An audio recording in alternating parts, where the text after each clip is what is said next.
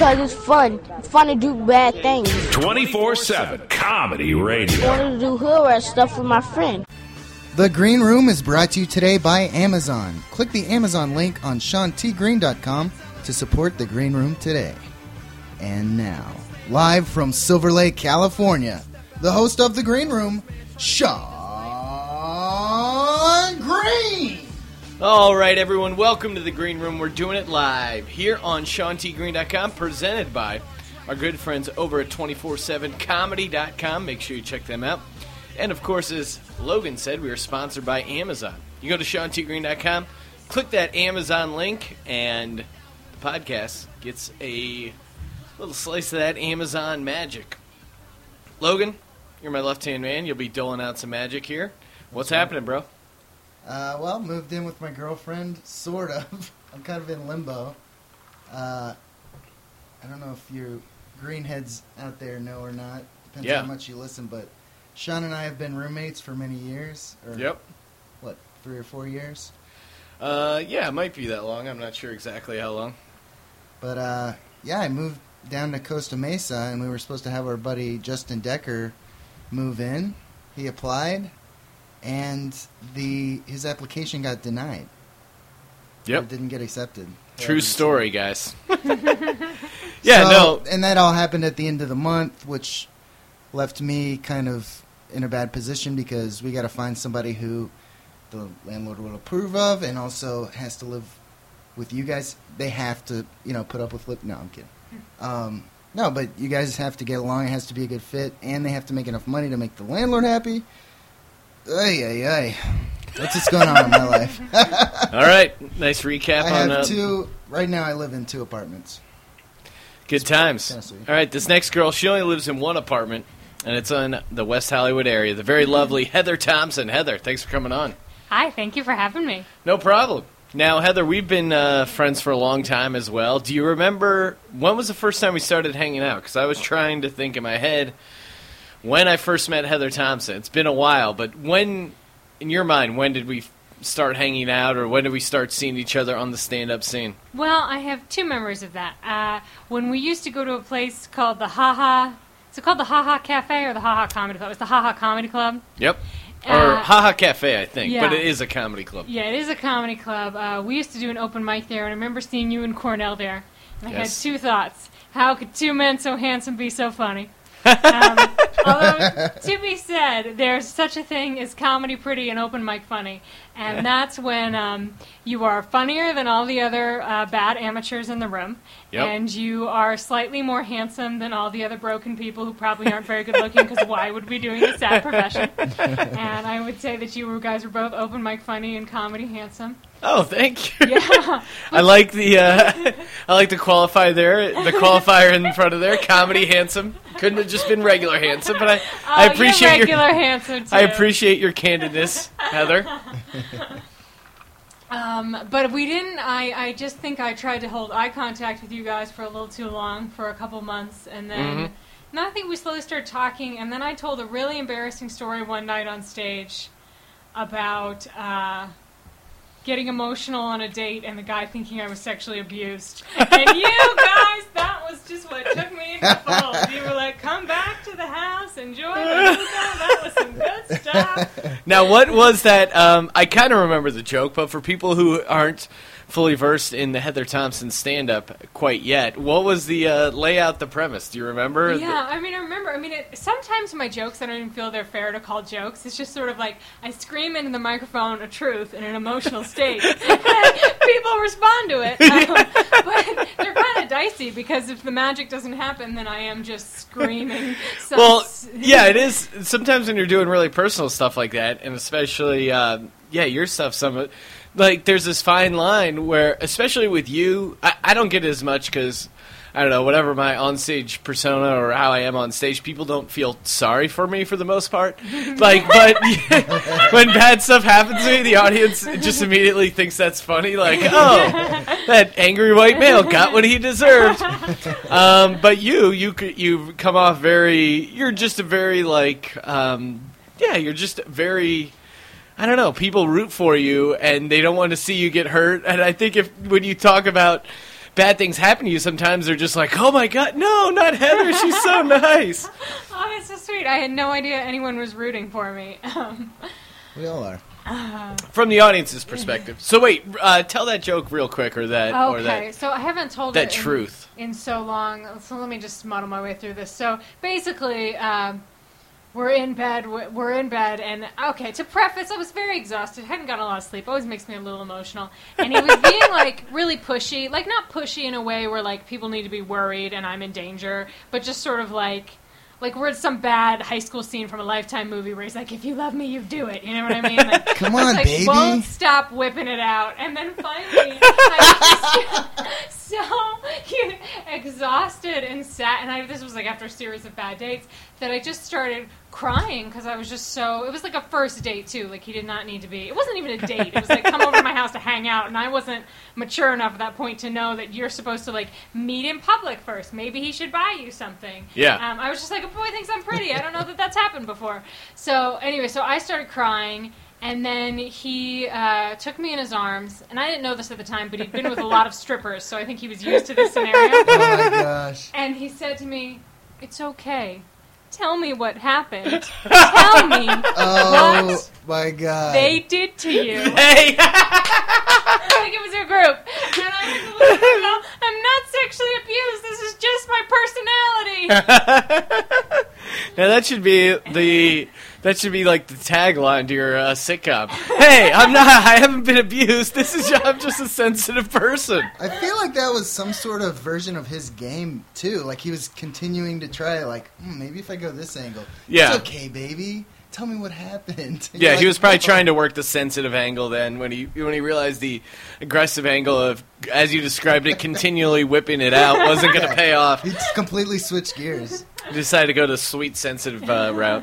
It's so funny when a guy's trying to fix you and he doesn't realize that he's the reason you're broken at the moment. Do you get that a lot? Guys trying to fix what's going on, and then it's basically like you're stressed out because of the relationship, and then they're trying to fix you, but really it's the relationship? Yeah, you're leading me to an epiphany moment. Yeah, I think there have definitely been times where the guy wasn't necessarily treating me great, and what I should have done is just been like, hey, I don't like what's happening, this is making me uncomfortable, like this either needs to change or I need to leave, or we're not right for each other or whatever. But instead, I just cried, because that's easier than being assertive. And then, sometimes I think they got a clue, and other times they were just like, what's wrong with you? You're so emotional. And I'm like, well, when you scream at a person over nothing, sometimes they cry, you know what I mean? Yeah. So, now, yeah, and then sometimes I think I've just let them think that. Like, I've just been like, fine. I think it's my fault. Now, as a woman, do you ever intentionally use crying to kind of, as... I don't know, leverage in the relationship, or things are going... What is it ever a conscious decision to cry? Give me a percentage of how many times that you think, this is a good escape pod, I'm going to cry, versus honestly being overwhelmed and just can't help it, and you cry in the situation in front of people. All right, so I can only answer for me. Sure, obviously. You don't have to answer for all women. What's funny is... Thanks for taking the pressure off. Sounds like a good answer's coming. I have cried so much when I didn't want to in life. Like, I've actually gotten better from, like, where I used to be. Like, now usually I can make it to my car or the bathroom before. And it's not a quality in general I like about myself. Like, you kind of want to be able to keep that, under wraps. So I have never willed myself to cry on purpose, because unless I'm on stage, unless I'm actually in a play, because so much of my life has been like, don't cry, that I couldn't imagine like adding on to it by... The act of intentionally crying is just off your radar? Yeah, like I'm going to unintentionally cry in front of this person who's in my life enough times without gilding that lily. I might do like puppy dog eyes to get things, like, you know what I mean? Yeah. Like I might not Have you ever tried, I'm not going to try so hard today to not cry. Oh, well, yeah, especially if I'm like on my own, sometimes I'm like... Sometimes I just say, feel it, Heather, just whatever you need to feel, just feel it. Like some people, when they're on a diet, they have a cheat day. Do you have days where you're just like, hey, just don't hold back the waterworks. Come on, today is Wednesday. This is my cry day. Let it all out. Yeah, no, I do. Well, I don't have a cry day. I mean, anytime. I can't go out tonight. It's cry day. It's cry day. But yeah, I do have times where because sometimes I'm still figuring out feelings, but sometimes I think feelings get worse when you try to stuff them down. Like, I think part of my issue with, like, crying when I don't want to is that you start to get that feeling of, like, oh, I'm not supposed to be crying, and that makes it worse. Or you get embarrassed that you're crying, so then you're crying because you're like, well, you know, everyone's going to be making fun of me now because I'm crying. And that makes you sadder. So sometimes I'm like, especially if I'm alone, just feel it. Just let the feeling wash over you. Realize it's not the end of the world, whatever it is, and then maybe you can move on. Or wallow. It's one or the other. What's the kind of silliest thing you've ever cried over in hindsight? Okay, so I don't know if I actually cried over this, but I came close. Let's at least say that. I at least missed it. It was years and years ago, but I was in the Express, self-checkout Express thing, and I had like more than, 12 or whatever, but not a ton more. And there was nobody at the grocery store that late at night, and a man, yelled at me who was behind me and was like, "You're not supposed to be in the Express thing." And I didn't cry then, but I got to my car and I just was like, why do people have to be so... I've never seen that enforced. I've heard people joke around about, oh my God, they definitely had more than the thing. I've never seen anyone called out on it. And it is weird how there's not even any sort of, there's no sort of policy as far as, you'd think it would be 15 items every grocery store, but I feel like each grocery store has its own policy on it.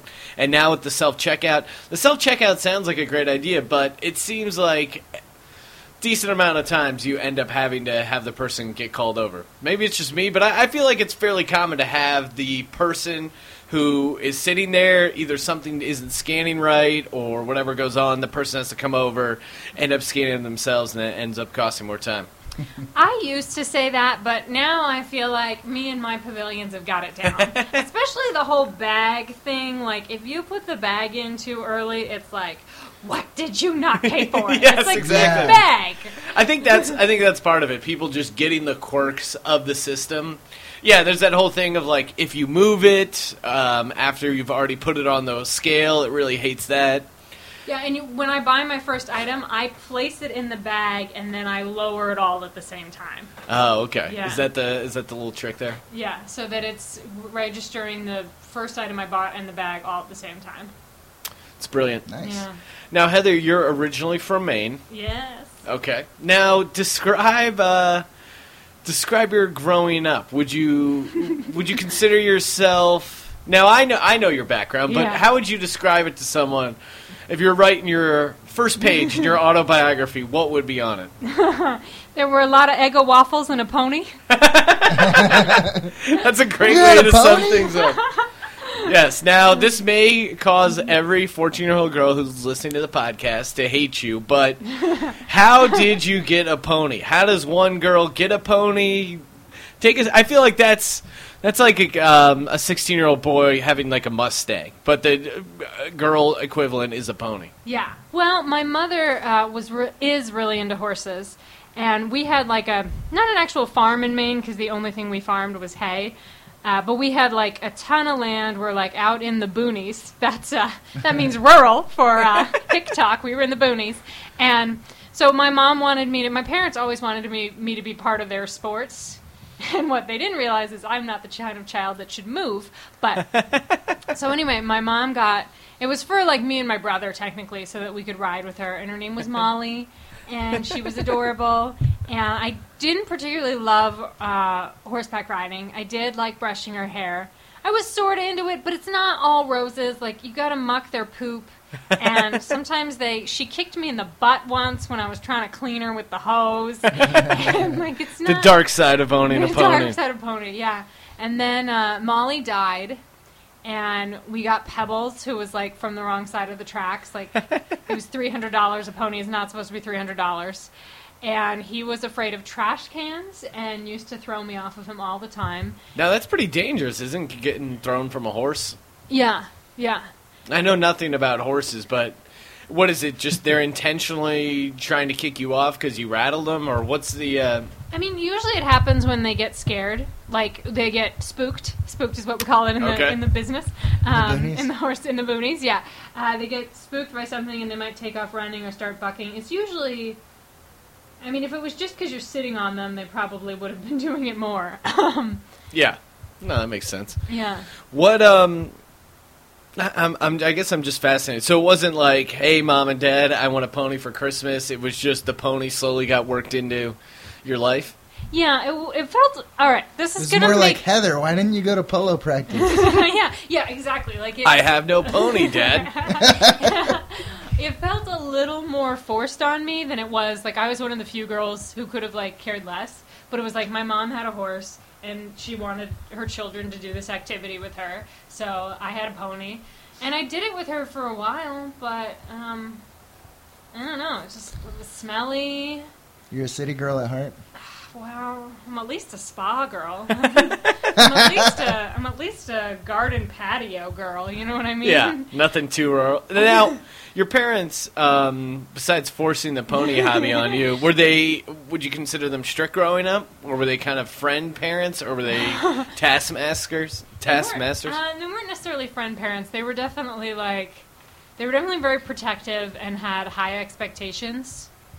It would depend, like sometimes you wouldn't get in trouble for something, like you could, like, spill, juice everywhere, and Mom would just be like, that's okay, you're my precious. But, like, you could also leave a light on, and Dad could be like, what's this light on? Oh, that's just Dad. That's just in Dad's that's DNA. Just a Dad thing, yeah. Yeah, you can't help it. You paid for this electricity, and kids are just literally throwing it at... Yeah. Dads don't get enough credit for their fight against global warming. Like, yes, that's true.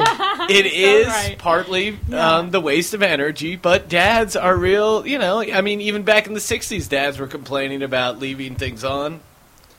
Why is the thermostat up 2 degrees? Yes, exactly. They don't like the thermostat to be messed with. I mean, really, they're kind of ahead of their time, dads. I mean, you'd think it's the soccer moms holding hands, eating granola, singing Kumbaya, but really, dads were kind of on the forefront of less energy. They don't like to see things get wasted. It's, it's basically part of dad's nature. Now, what was one thing that, like, you didn't strike me as a person who, like, in high school, did you party a lot? You weren't a drinker, were you? No, I did do it a couple times. Like, I had a few friends who were a little bit bad, and I didn't even drink at parties. It was just sort of like we snuck a little alcohol from the liquor cabinet just to try it. Yeah. I did get invited to a really cool party once. Like, the cool kids. Somebody decided I was funny enough that they should throw me a bone. And it was literally like, I remember one guy being like, no, I swear she's cool. I've talked to her in private. Let's invite her.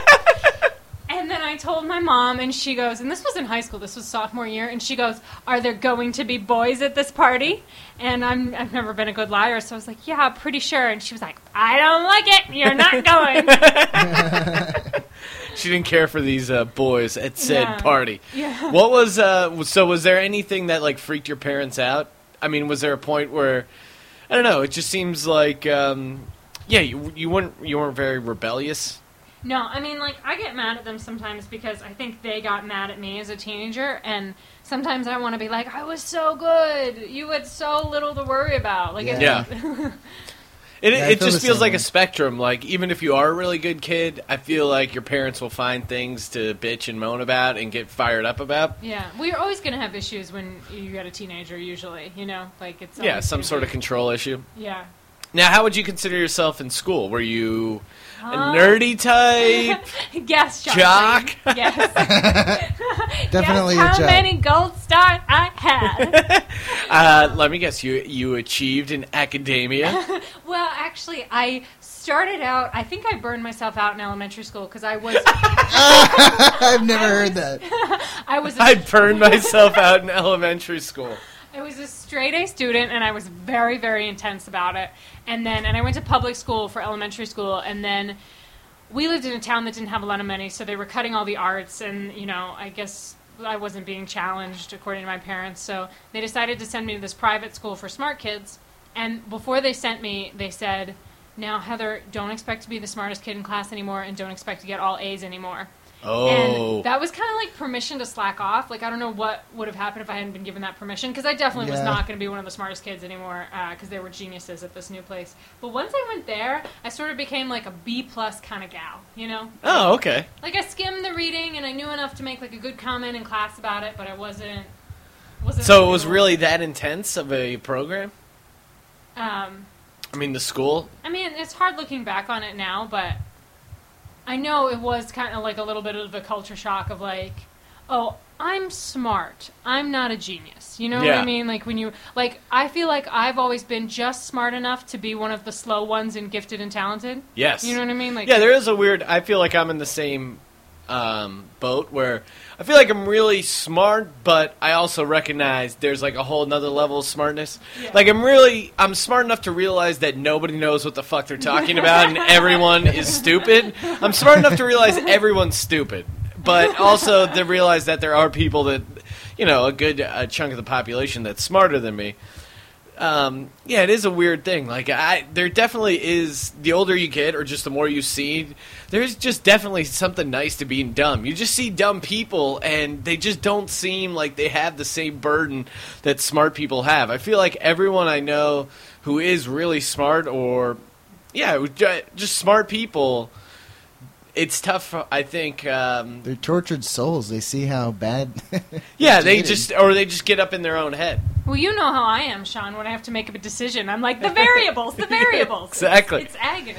Yeah, you're overwhelmed. I get it. Now, in high school, what was the plan post-high school? Like, when did you first start thinking, I want to do this, I want to do that? Do you remember early on? Like, what was your first job you wanted? Or what was your first... What did you want to be when you grew up? For a little while when I was 5 or 6, I wanted to be a janitor because I liked cleaning things. Oh, nice. And then it was sort of just went through weird things like writer sounded nice, first lady sounded nice. I always kind of... Wouldn't first lady be nice? Yes. I'd look great in a suit. I got a good wave. I always that's all the requirements. Yeah. I always wanted to be an actress. Sort of, like I would sort of bounce back and forth, and I did theater stuff. And then I was always kind of very indecisive about it. Mm-hmm. Like, I had dreams that usually involved me being special in some way. You know what I mean? Like, yes. It wasn't just like, oh, I think I'll work in human resources or be a dentist. It was like, oh, be a brilliant writer, be a brilliant actress. So when you went off to college, what was the plan? What did you study? I actually ended up majoring in aesthetics and design. I went to a hippie school so you could make your own major. And the plan was actually to become an industrial designer. Don't you love the sound of that? I still wish I did that job. It just sounds good at a cocktail party. Now, wait, industrial designer, is that not an architect? Am I wrong? It's not the same as one. It's more like... or I might have become an interior designer too, but I don't like the sound of that as much. But it just means like... You just design, like, anything from, like, a toothbrush to a table to jewelry. Like, it's so all-encompassing, but basically just, like, a professional designer. It sounds like this... You're going to be hunched over blueprints, cup of coffee, running your hand through your hair, and you're just, like, thinking constantly, and just, I can't turn it off, my brilliance. But really, you're just going to be hunched over some computer with AutoCAD for 8 hours a day, stressing out about that. And I kind of figured that out. Like, I was... so I made that major partially because I didn't like the theater program at my school and partially because I don't think I was ready to commit to showbiz. And then I was looking at grad schools to go do this, and I hate computers. I mean, the buttons never do what the buttons say they're going to do. And I was, like, seeing what it actually involved, and I was like, oh, no. And then in true theater nerd fashion, like, a couple nights later, I watched a Christopher Guest film and just started crying in the middle of it. And, no, wait, so you cry when you're happy, too? Well, I was having an epiphany. And sometimes, yes. Which one was it? Was it Spinal Tap? No, it was the folk singer one. I don't remember the name right now. Gust of Wind or something? Yeah, Gust of Wind. Yeah, Mighty Wind? Yeah, sure Mighty Wind. That's yeah. Right. So anyway, I turned to my partner at the time, and I was like, I have to try. And then I told my parents I'm not going to grad school, which they were actually very happy about. Or at least that's what they told me.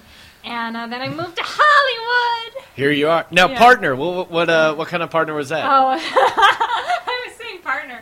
I'm my girlfriend at the time. Oh, okay. Yeah. But now you're into guys now, right? Yeah. Now I'm persuadable. You know what I mean? You know me. You know me. Well, I know you, but it's an interview. That's true. We can't just I keep on being like, Sean, you know the answer to that. No, the point of an interview is so that other people get to know you. I can't just sit here and tell every Heather Thomson story I know, because I know a lot. I got to work them out of you. Now, okay, so you had a girlfriend then. When was your first girlfriend? I was 18. Wow. So now your parents, when did they find out about the girlfriend? What was your family's take on finding out you had a girlfriend? Oh, I eventually told them, and they basically were like, "Yeah, we figured it out." Because, when you're slow dancing in the driveway when they're not looking, they catch on. I guess the four of us had gone out to dinner because she was someone who had been a good friend of mine forever, and then my dad, we were like waiting for them at the car while they were paying the bill or something, and I guess we were slow dancing in the parking lot, and that was what tipped my dad off. He's a smart man. That is funny. It's just like lesbian teens just, hey, we're going to scurry off and slow dance in a parking lot. We were very romantic. I remember once, it was kind of our thing, we did it by this beach, like in rural Maine, there's like beach areas, and we like pulled over the car and had the headlights on and the radio on, and we're just like slow dancing by the water one day. And this cop came over to see what was going on. Oh, they have to be on mushrooms, right? It was so awkward, and he eventually was like, never mind, continue with your evening, ladies. Continue enjoying love. All right, but now, did you have these sort of feelings in high school? When was what was it? Was it a particular change for this person, or was it just you got turned off by guys, or guys are always in the mix? I was definitely turned off by guys. I mean, sometimes, especially in adolescence, boys aren't the nicest people. Surprise, surprise. Sometimes we're dicks. Especially if you're fat and you cry easily and you're into theater. You're just you're low-hanging fruit as far as adolescent boys come to picking on people. Yeah, for sure. So part of it was just sort of like an angry, like, well, you don't want me, I don't want you. You know what I mean? And they didn't care. I was like, no more Heather Thomson for you boys. Fine. And I think it was always something I was going to try. Like, I think I was always, like, sort of curious about it. Like, just the idea of a lesbian was fascinating to me. Like, yes. Well, because I'm looking at you, and you're imagining this life, and, dabbling in lesbian is a part of it. Like, I'm an urban designer. I have a great fresh-cut flower section. I was so into Ani DeFranco in high school, too. Like, oh, man. What is that? Oh, you boys. Okay, we're going to have some listening sessions after we're done. Ani DeFranco. Am I allowed to swear on this podcast? Sure, cut loose. She has a lyric that I always keep with me that goes, my cunt is built like a wound that won't heal. And I used to sit in my room and sing that to myself when I was supposed to be doing homework. She's technically bisexual, but she's just sort of like, imagine like Indigo Girls, but like edgier. Mm-hmm. It was kind of like that. Like, interesting. Yeah. So like a darker Indigo Girls. Yeah, and she is genuinely very talented. Like. No, yeah, I've heard her name bantied around. Yeah, but she definitely. I go to Lilith Fair from time to time. It's a lot of chicks there. Okay, so you told your partner at the time, and then obviously it didn't work out with her. Eventually, you guys broke up. Did you have another girlfriend after that? No, I haven't even kissed a girl since her. Wow. Yeah, Oh, first love. Yeah, well, see, here's the thing about women. You think boys are a handful, and then you start dating women. I actually used to get annoyed at her for being over-emotional. Like, we would have, like, talks about problems, and I'm pretty verbal, so I would be like, well, that's how I feel. And then she would just sort of sit there and sort of sigh and sort of look misty-eyed and, like... You have to read them and go, no, what's wrong? Yeah, nothing. Not come out with it. And I got low blood sugar. I'd get hungry. And our fights would go so long, and I'd be like, are you going to spit it out, or should I go get a snack? You definitely sound like the guy in that situation. I was the girl in the sense that, like, especially as the relationship went on, she got super bush. Like, I was the one in a dress. She paid. She carried my luggage. Like, she was very doting. But in terms of, like, just the sentimental stuff, like, she once got really mad at me because I was, like, watching the movie while we were fooling around, and I forgot our anniversary, but I didn't realize we were celebrating every week anniversaries. Like, wow. Yeah. Wait, every week anniversaries? When we first got together, yeah. That's crazy. So, like, this is our 3-week anniversary. Well, yeah, I remember it was a Monday. Yeah, it was a Tuesday, and one night on the phone she was like, "What's tomorrow?" And I was like, "Tuesday," and she was like, "No." And I was like, "Mail day," and she was like, "No." Mail day. Every day is Wait, mail your mail day. only comes on Tuesdays? No, I didn't know what that was about. And then, That's rural. And then she was like, "No." And then I go, "Real world night?" All valid answers. And she was like, "It's our anniversary." So anyway, I was a great girlfriend. Yeah. Was that, yeah, that's, now I guess you gotta feel what guys feel sometimes. It's a little, you know, yeah, like you said, sometimes you're getting in a fight and you just want a sandwich. You want to put the fight on hold for a little bit. Yeah. Okay, so you told your partner at the time, you were originally planning on going to graduate school, correct? Yeah. And you decided, no, not for me. What was your next move, or what was your plan? I literally just moved to Hollywood with like 2 duffel bags, and I was like, in a dream? In a dream, yeah. I wasn't like enrolled in any school here. I certainly didn't have any job offers or know what I was doing. I was just sort of like, let's go where it is. Wow. So you just come out to Hollywood. That sounds pretty crazy. What was your first move when you got to town? So you just came to Hollywood, you just said, "Hey, I'm going to be a star, move to Hollywood." What next? I got a place and all that good stuff. And then I picked up Backstage West, which I had read was the thing for actors, like the actual physical newspaper. Now, you had never, up to this, give me your list of acting experience.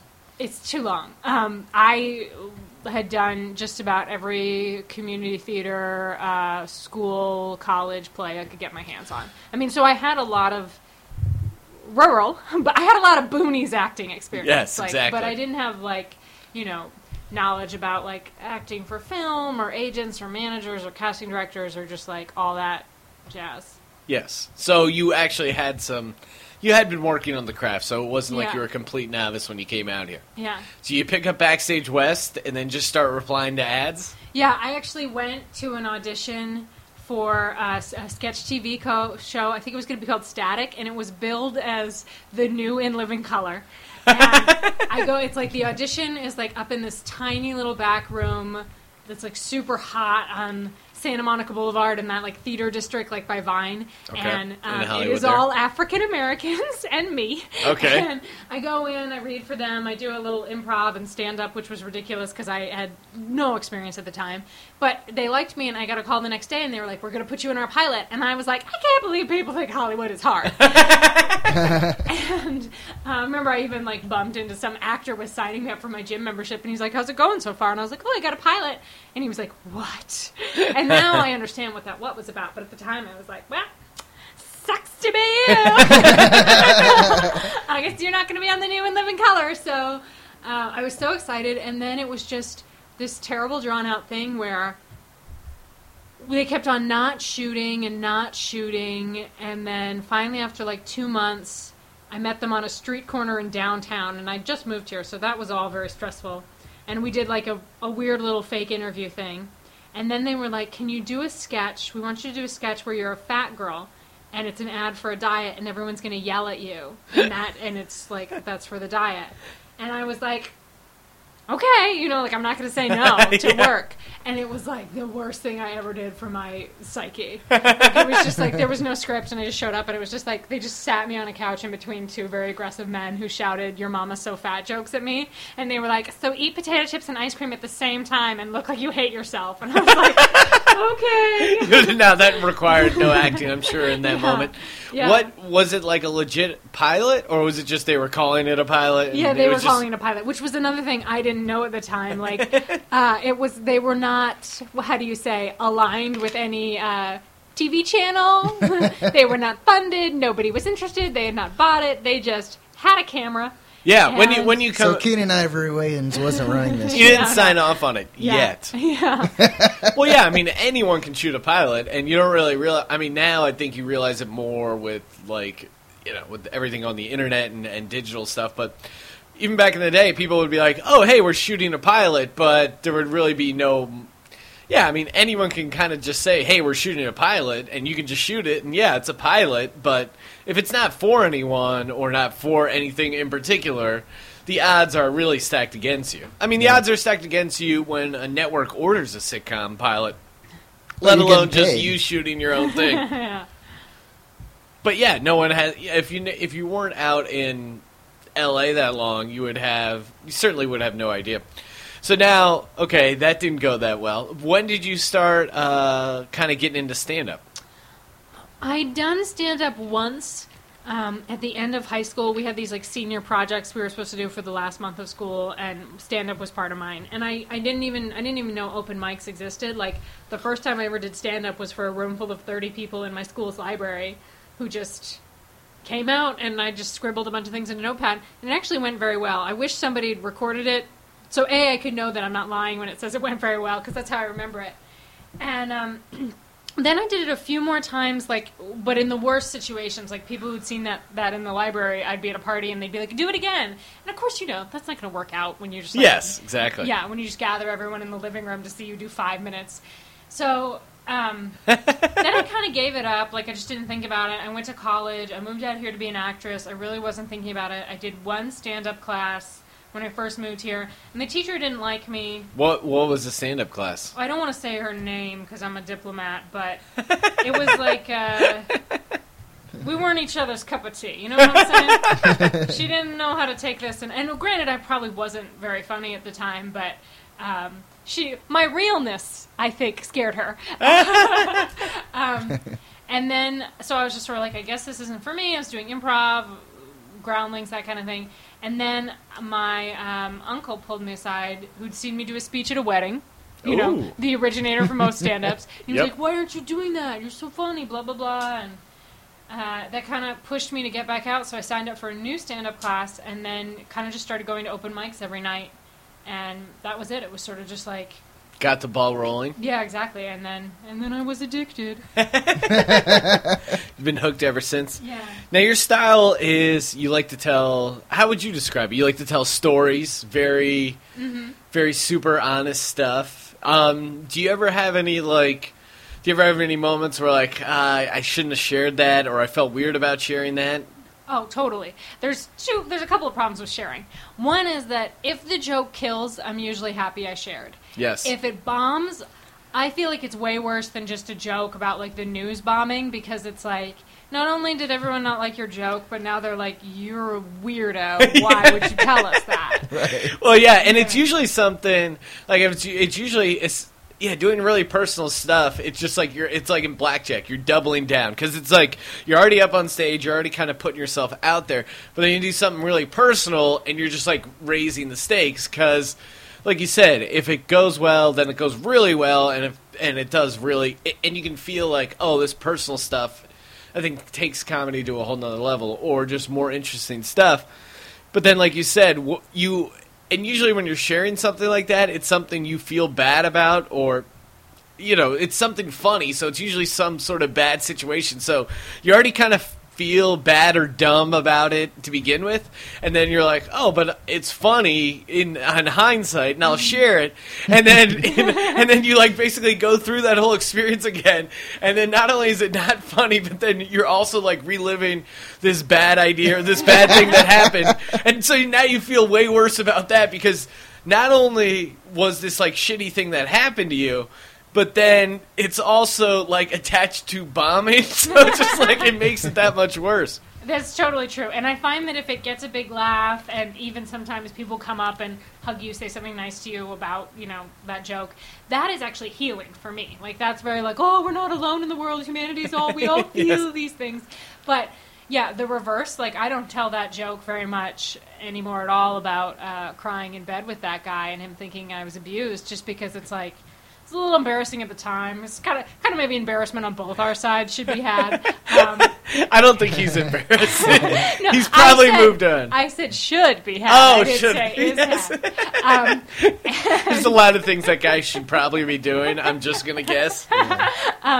But yeah, it is sort of like, and now there's sort of embarrassment that the audience knows this about you, and but you're very right about your analogy of doubling it down. Like, one of my realist jokes is about sitting down in the shower sad, and sometimes it totally bombs, and it makes the audience be like, oh, and I feel like the audience is looking at me like, why did you say that? And I want to look at them, and I want to be like, last night, that joke got me 5 hugs and an applause break. Yeah. And it's like, I'd kind of rather win big or fail big, but it's not... You got Moxie I don't know why Kid. I'm torturing myself that way. No, because you're a stand-up comedian. That's part of the game. It's the same way with gambling on sports or any kind of thing. You like the rush, and then even when it goes wrong, in a way, you really feel something, and so really feeling something kind of makes you feel alive. And then also, bombing is really powerful in a way because it drives you.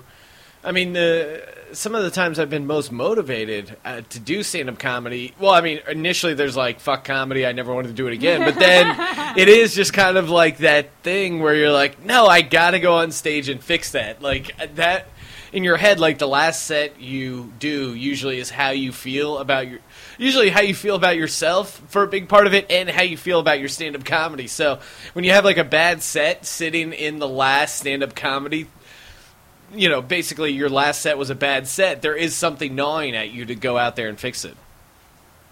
I think so. I don't know. Yeah, sometimes I'm just sort of like, let me get under the covers. Yeah. Oh, initially, yeah, it is kind of like, yeah, there can be sets where it turns you off, but I think eventually what gets you back is the idea that you want to fix that. You don't want that to be the last set you do, or, I mean, obviously it's not going to be the last set you do, but in your head, you're rationalizing it's like, nah, I can do better than that. Yeah, I think that's one of the things that keeps me going, is you never know how good you could get with stand-up. Like, almost everybody improves as they keep doing it, and I'm certainly a very different comedian than I was 6 years ago. But I think that's part of the dream, is you're kind of like, well, right now I'm pretty good. Maybe someday I'll be phenomenal. And you might just always be pretty good, but that's kind of like... That's what I tell myself. It's my daily affirmation. Yeah. You might just always be pretty good. Something you can live with. It's not setting the bar too high. You don't want to come crashing down. All right, we could talk about stand-up comedy all day, but do you see the debates, Heather? Do you consider yourself a big political person? You're laughing. Can I reveal something embarrassing? Sure. I hope it doesn't bomb. So the debates. It's tough to bomb on a podcast. That's the thing. I'm trying to get you and Logan on my side. You can bomb in the room, but we'll just blow through it, and maybe someone at home will laugh. So the debates were on, and I was aware of this, and I sat down with my dinner, because that's how I eat, with the TV, and I ended up watching Twins with Danny DeVito and Arnold Schwarzenegger. Oh my God! like just a half an hour of it, because I was getting ready to go to a show that night. But I remember being like, "Wow, you're really making a statement about who you are. You're not only not watching the debates, but you're actually watching TV while they're on and not watching them, and you're watching a ridiculously bad, frivolous movie from the '80s with Arnold Schwarzenegger." Well, when Arnold Schwarzenegger. It was like, now he has this like tell-all book that came out, and the headline read, Arnold Schwarzenegger reveals steamy on-set affair, and my first thing was like, God, please let it be Danny DeVito. Like, I knew it wasn't. And obviously it's a joke, but just the idea of Danny DeVito and Arnold Schwarzenegger together is just... hot. DeVito's a power bottom. Takes one to know one. Oh my God, Danny DeVito with Arnold Schwarzenegger is hilarious. Yeah, now he's releasing, I don't know if you guys saw this, but he's putting out a biography, Arnold Schwarzenegger. First off, I love how he can't help himself. Like, he can't help it. He has no self-control, obviously, when it comes to women or whatever, but his book is called Total Recall. And it's like Total Recall, a bunch of lies I'm trying to not tell. And they were like asking him about how his wife... Even the title of his memoir is a pun. Well, exactly. And he apologized kind of to his wife, and then they were like, "Oh, are you still really?" Basically, he came out with a statement saying he's not going to beat himself up anymore over over his marriage, and yeah, you can just live with it your entire life, or you can move on. And he's choosing to move on. It was just like, why would you put that out? You just come off so hilariously insensitive, and he is such a sociopath on so many levels.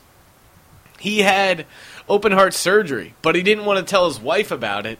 So he just went and had surgery in Mexico for 4 days and said he was like filming something or was on location for a few days and then just had the surgery down there. And the surgeon was like, "Are you crazy? You're going to have a giant scar in your chest. Your wife's going to find out about this." He's like, "No, he's not." And he just like, it just sounds like he is just a crazy sociopath in that sense. I don't know him but personally, she didn't find out, right? As a woman, there are certain men, or at least for me, that I'm like, I don't want to be alone in a room with him. Like, that's just sort of the reaction I have. And Arnold is one of those men where I'm like, I don't want to be alone in a room with him. Well, you're afraid he's just going to get over here. Yeah, I don't flatter myself per se that I'm his cup of tea, but there's just certain guys that you're like, I just don't feel good about you. Well, and like I said, you not in the picture at all. Arnold does seem to cast a wide net. Like it seems. I mean, when you start hooking up with the maid. Oh, and the other thing that was great about the maid. I mean, besides that, the kid totally looks like Arnold. Like, have you seen him? He just looks like a Mexican. Like, he just looks like Arnold, but like a little bit more Mexican. But he's got like the same like gap teeth and looks.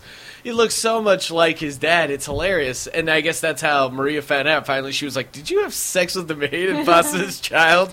And he just goes, "Yes." I saw in an interview he said no the first time. Like, she asked him a couple of times. And she was like, "Oh, okay." And then they kept working for him. Yeah, I guess eventually this is like 10 years down the line in marriage counseling, she asked. Here's the other thing.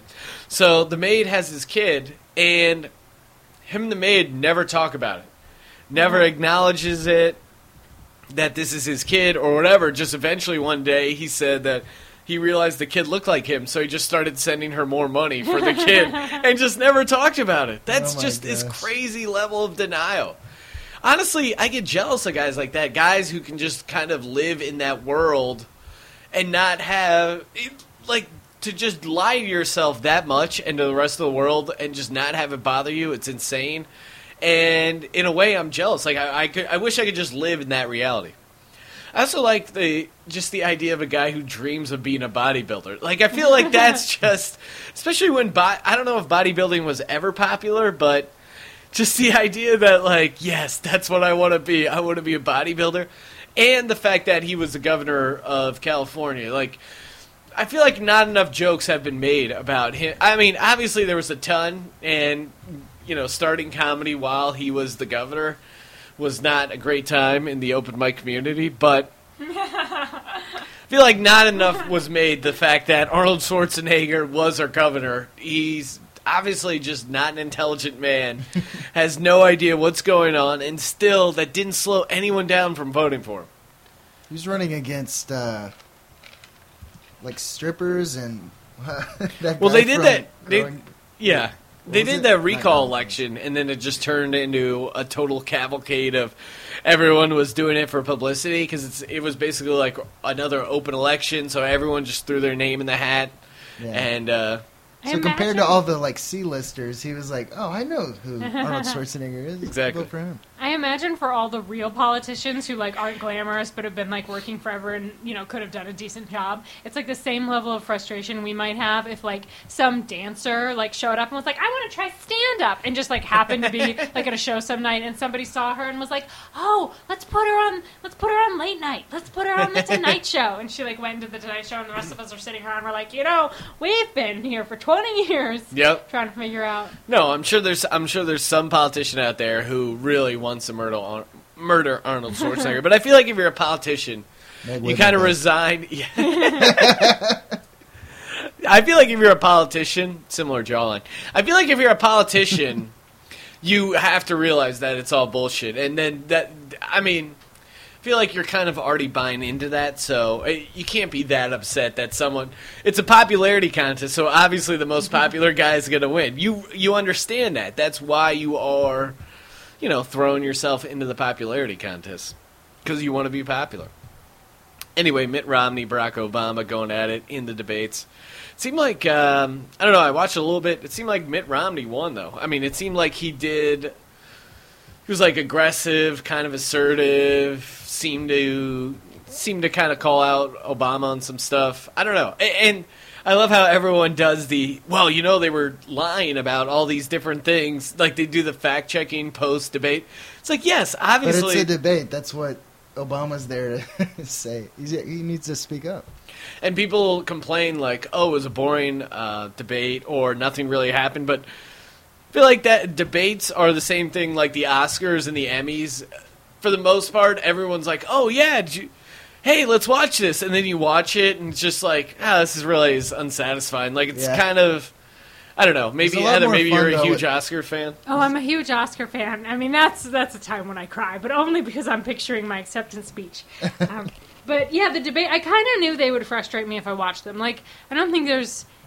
I plan on voting for Obama, and I don't see that changing short of, like, him doing something horrific.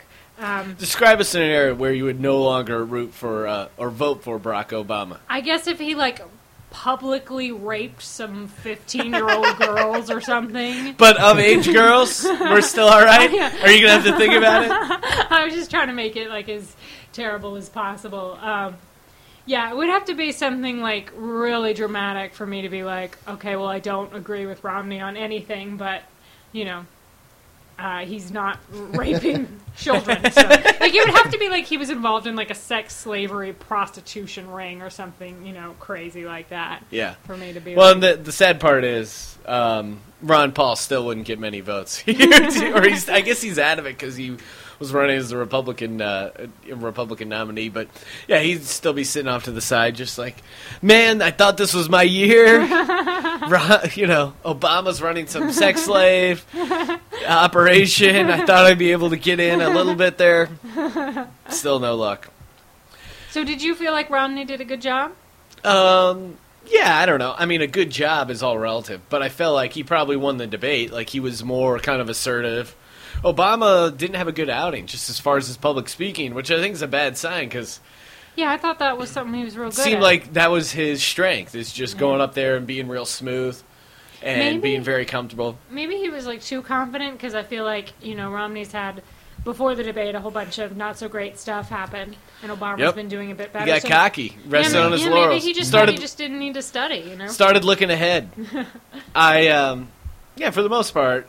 I thought he's done an all right job, Obama. The one thing that really bothered me was when he appeared in a promo for Lopez Tonight. That really... I understand pandering to the Latino vote, but showing up in a promo?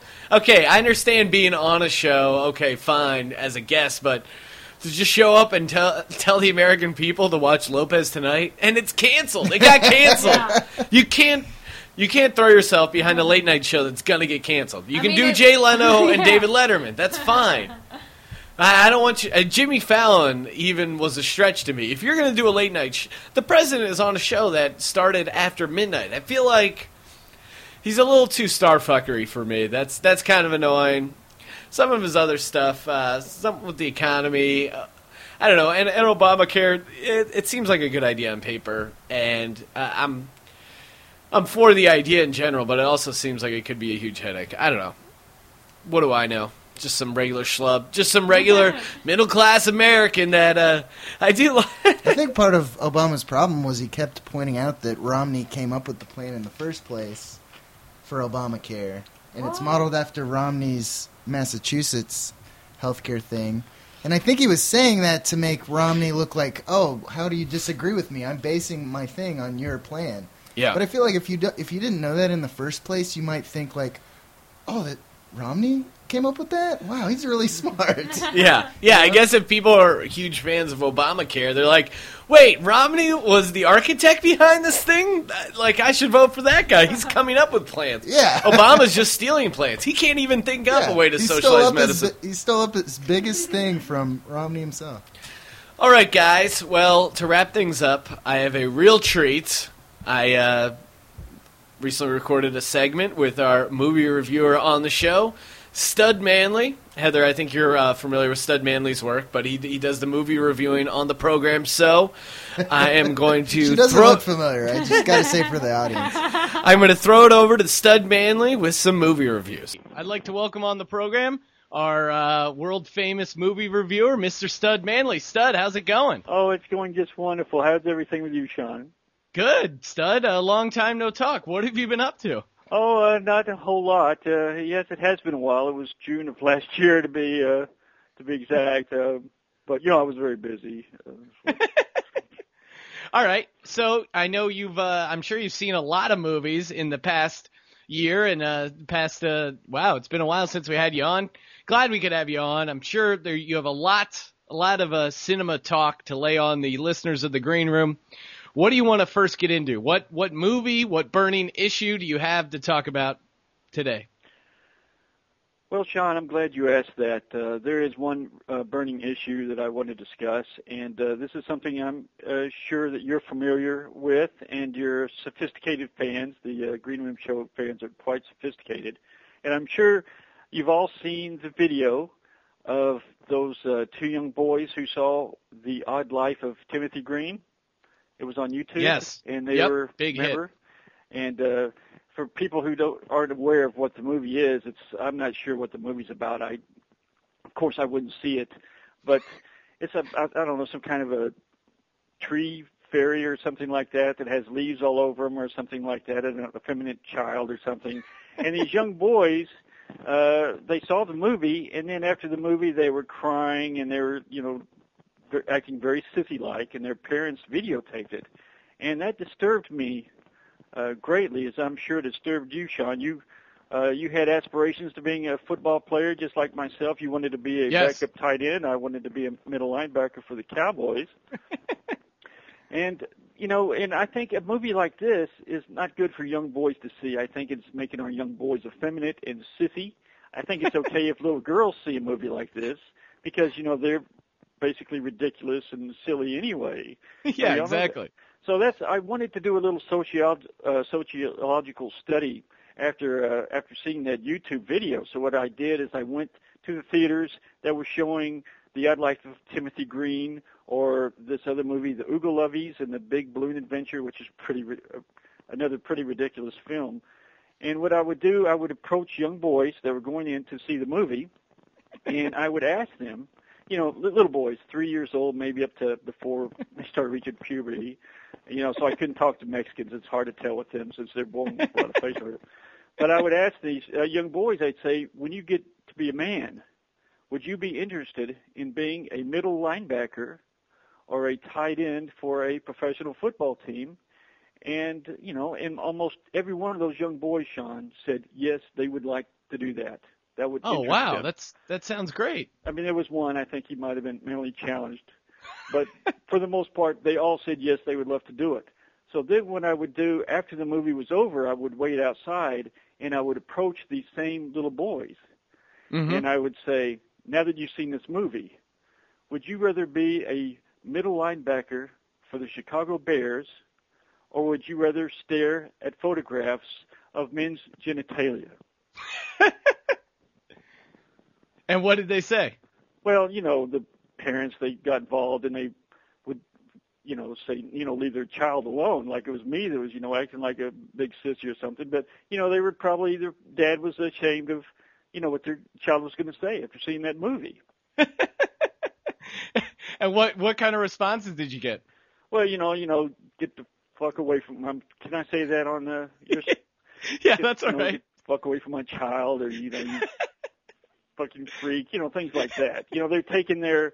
Yeah, did you try to... Yeah, they're Did you try to explain you were a scientist? I tried, but people, they don't want to listen. Yeah. Yeah, I could see how, as a father, I might be upset if Stud Manley from the Green Room, the movie reviewer, came up and asked my kid if he wanted to see some genitalia. They might take it the wrong way. I could understand that, but I think if people were more open-minded... That's the problem. People are not open-minded enough. Stud, I don't really have an open mind when it comes to what I want to see. I heard about this movie, The Master, and to be honest, I'm not really that interested in seeing it. I don't know. Were you able to see that? No, Sean, I'm not interested in seeing this film. So I love it, but you can still review it, right? Oh, of course. Now, the movie, you've heard of the movie. It's got some good actors. The director of this movie is a fairly preposterous person himself, but the actors, they have some good actors here. They have Philip Seymour Hoffman. Mm-hmm. And Amy Adams, who's quite lovely. But they also have in this movie a gentleman by the name of Joaquin Phoenix. And I can't see a movie with Joaquin Phoenix in it because I find his shoulders are emotionally disturbing. Now, what's so disturbing about his shoulders? Well, I mean, they just don't look like real person's shoulders. I mean, he should. I'm not saying there's anything the matter with being a freak, but his shoulders should probably be in like a freak show. You've only been out here about 8 years in Los Angeles. Yeah. But if you would have been out here in the 90s, you would have seen, if you went to Venice Beach, they used to have these little African American torso people, with their boom boxes, and they were dancing, trying to get money. And I found that emotionally disturbing, and so did some of the hippies, and the hippies made the torso people leave. And I have the same feeling. And I think some of your audience, if they saw Joaquin Phoenix without a shirt on, I think they would feel the same way. They'd be emotionally disturbed. Yes. Well, we can't see The Master, and I know you're connected to Hollywood. Stud, do you have any ideas? I know a lot of people in the industry listen to the podcast. Do you have any ideas that they might be able to use, maybe a concept that you think might work moving forward, something that the people would really want to see? Oh, my God. I'm so happy that you asked that, Sean, because there's something I've been thinking about, and I think you want to get involved in this too. Yeah. And what it is, we're all familiar. You're a sophisticated audience. I'm sure they're familiar with the Human Centipede movies. They have Human Centipede 1 and Human Centipede 2 already. Yep. And these movies are basically, they're like horror movies. And, people getting their mad doctors and crazy people are attaching people's mouths to other people's anuses, and those people have to defecate in those other people's mouths. And it's really, it's kind of a creepy movie, I guess. But what I was thinking is to make this movie a comedy, okay? Huh, okay. And guess who I would have starring in this movie? Comedy, I'm thinking Adam Sandler, Kevin James, Jack Black. Well, those are good ideas. But how about Richard Gere? Okay. Wow. I see, and that's kind of against type. Yes, and the ironic part about this, if Richard Gere was in the Human Centipede, and when he's supposed to defecate in the other person's mouth behind him, it probably wouldn't be poop, coming out of his bottom. It would be a gerbil. Okay, all right. What do you think? That's pretty funny. And then the person who has that gerbil in his mouth, he can't talk, because his mouth's full, but he's going to be saying, hey, man, I was expecting some poop over here, and I got this gerbil in my mouth. Okay, and if Richard Gere doesn't want to be in a comedy, we could get like one of those actors from Glee or something, they could pretend to be Richard Gere. What do you think? I think you have a hit on your hands, Stud, and I think Hollywood's going to rebound with the Centipede 3 pitch you just threw out. Thank you so much. All right. Well, let's see. Do we have now? I don't know. Some people like to switch it up a little bit. Have you heard? I watch a lot of docs on Netflix. Do you have any recommendations? Yeah. Well, I have a recommendation of one particular documentary that I suggest that nobody see. I mean, there's no good ones out there really anyway. Okay. But there's one that I particularly have a distaste for, and that is a documentary called Hellbound, Sean. Oh. And what this film is about, it's, people are doubting that there's a hell. So, that's what these people are talking about, these so-called theologians and all these people, these experts on, on the afterlife. And they're saying there's no hell. So if there's no hell, that there can't be a heaven. That only makes sense. Yeah. And do you really think that Jesus Christ would have let those, Jews and everybody, hang him on that cross if there wasn't a hell? I mean, what was the purpose for that? Yeah, exactly. Well, thank you, Jesus. Thank you, Jesus, for all my talent. Thank you, Sean, for letting me on your show again. It was so wonderful to talk to you. Is Logan there or anybody? No, Logan's out and about. I'll send you your well wishes, I'm sure. And Stud, where can people I know you like to tweet out some, people can keep up to date with what's going on at the box office. Throw out your Twitter handle. Oh, yes, I'm at stud with that _manly on Twitter. And it's All right. so wonderful talking to my fans out there on Twitter. And the fans love it, and thank you again, Stud Manley. All right, nice work, Stud. Yeah. And nice work, Heather Thomson. Thank you for coming on the program. I appreciate it. Do you want to throw out some plugs? Where are you going to be playing? How can people check you out online? People can check me out on Twitter. I'm Casual Velvet. Now, real quick, where'd your Twitter handle come from? I think I was just looking at some sort of velour velvet suits one day, and I was like, I'm sort of fancy, but I'm kind of comfortable. And I just thought Casual Velvet had a nice ring to it. And then on Facebook, I'm Heather Thomson. There's no P in the Thomson. That's a real problem for some people. Otherwise, it's spelled pretty normal. And my website's broken because Mobile Me became a cloud or something, and I can't figure it out. All right, so if you're a guy who knows some websites, maybe hit up Heather. Follow her on Twitter. If you're a gentleman, maybe check her out. Logan, you want to wrap things up with a haiku? Let's do it. I wasn't abused, but they made me get a pony. Everyone's stupid. All right. Well, you'd be stupid not to subscribe to the podcast on iTunes. Thank you, everyone, for listening to The Green Room. Thank you, everyone, for listening to The Green Room. We do it live here every week on SeanTGreen.com. Thanks for listening to the... Oh, do I need to do the readout? Yeah, sure. Go for it. Thanks for listening to The Green Room. Log on to SeanTGreen.com to access archive episodes and follow the show on Twitter at Green Room Show. Also, check out DocumentaryLabel.com. All right. Thanks, Heather. That was so much fun. You're a great interviewer. She was still only 19, and he was many years older. But he seen her walk by in them tight jeans, and he looked at her like, that's my queen.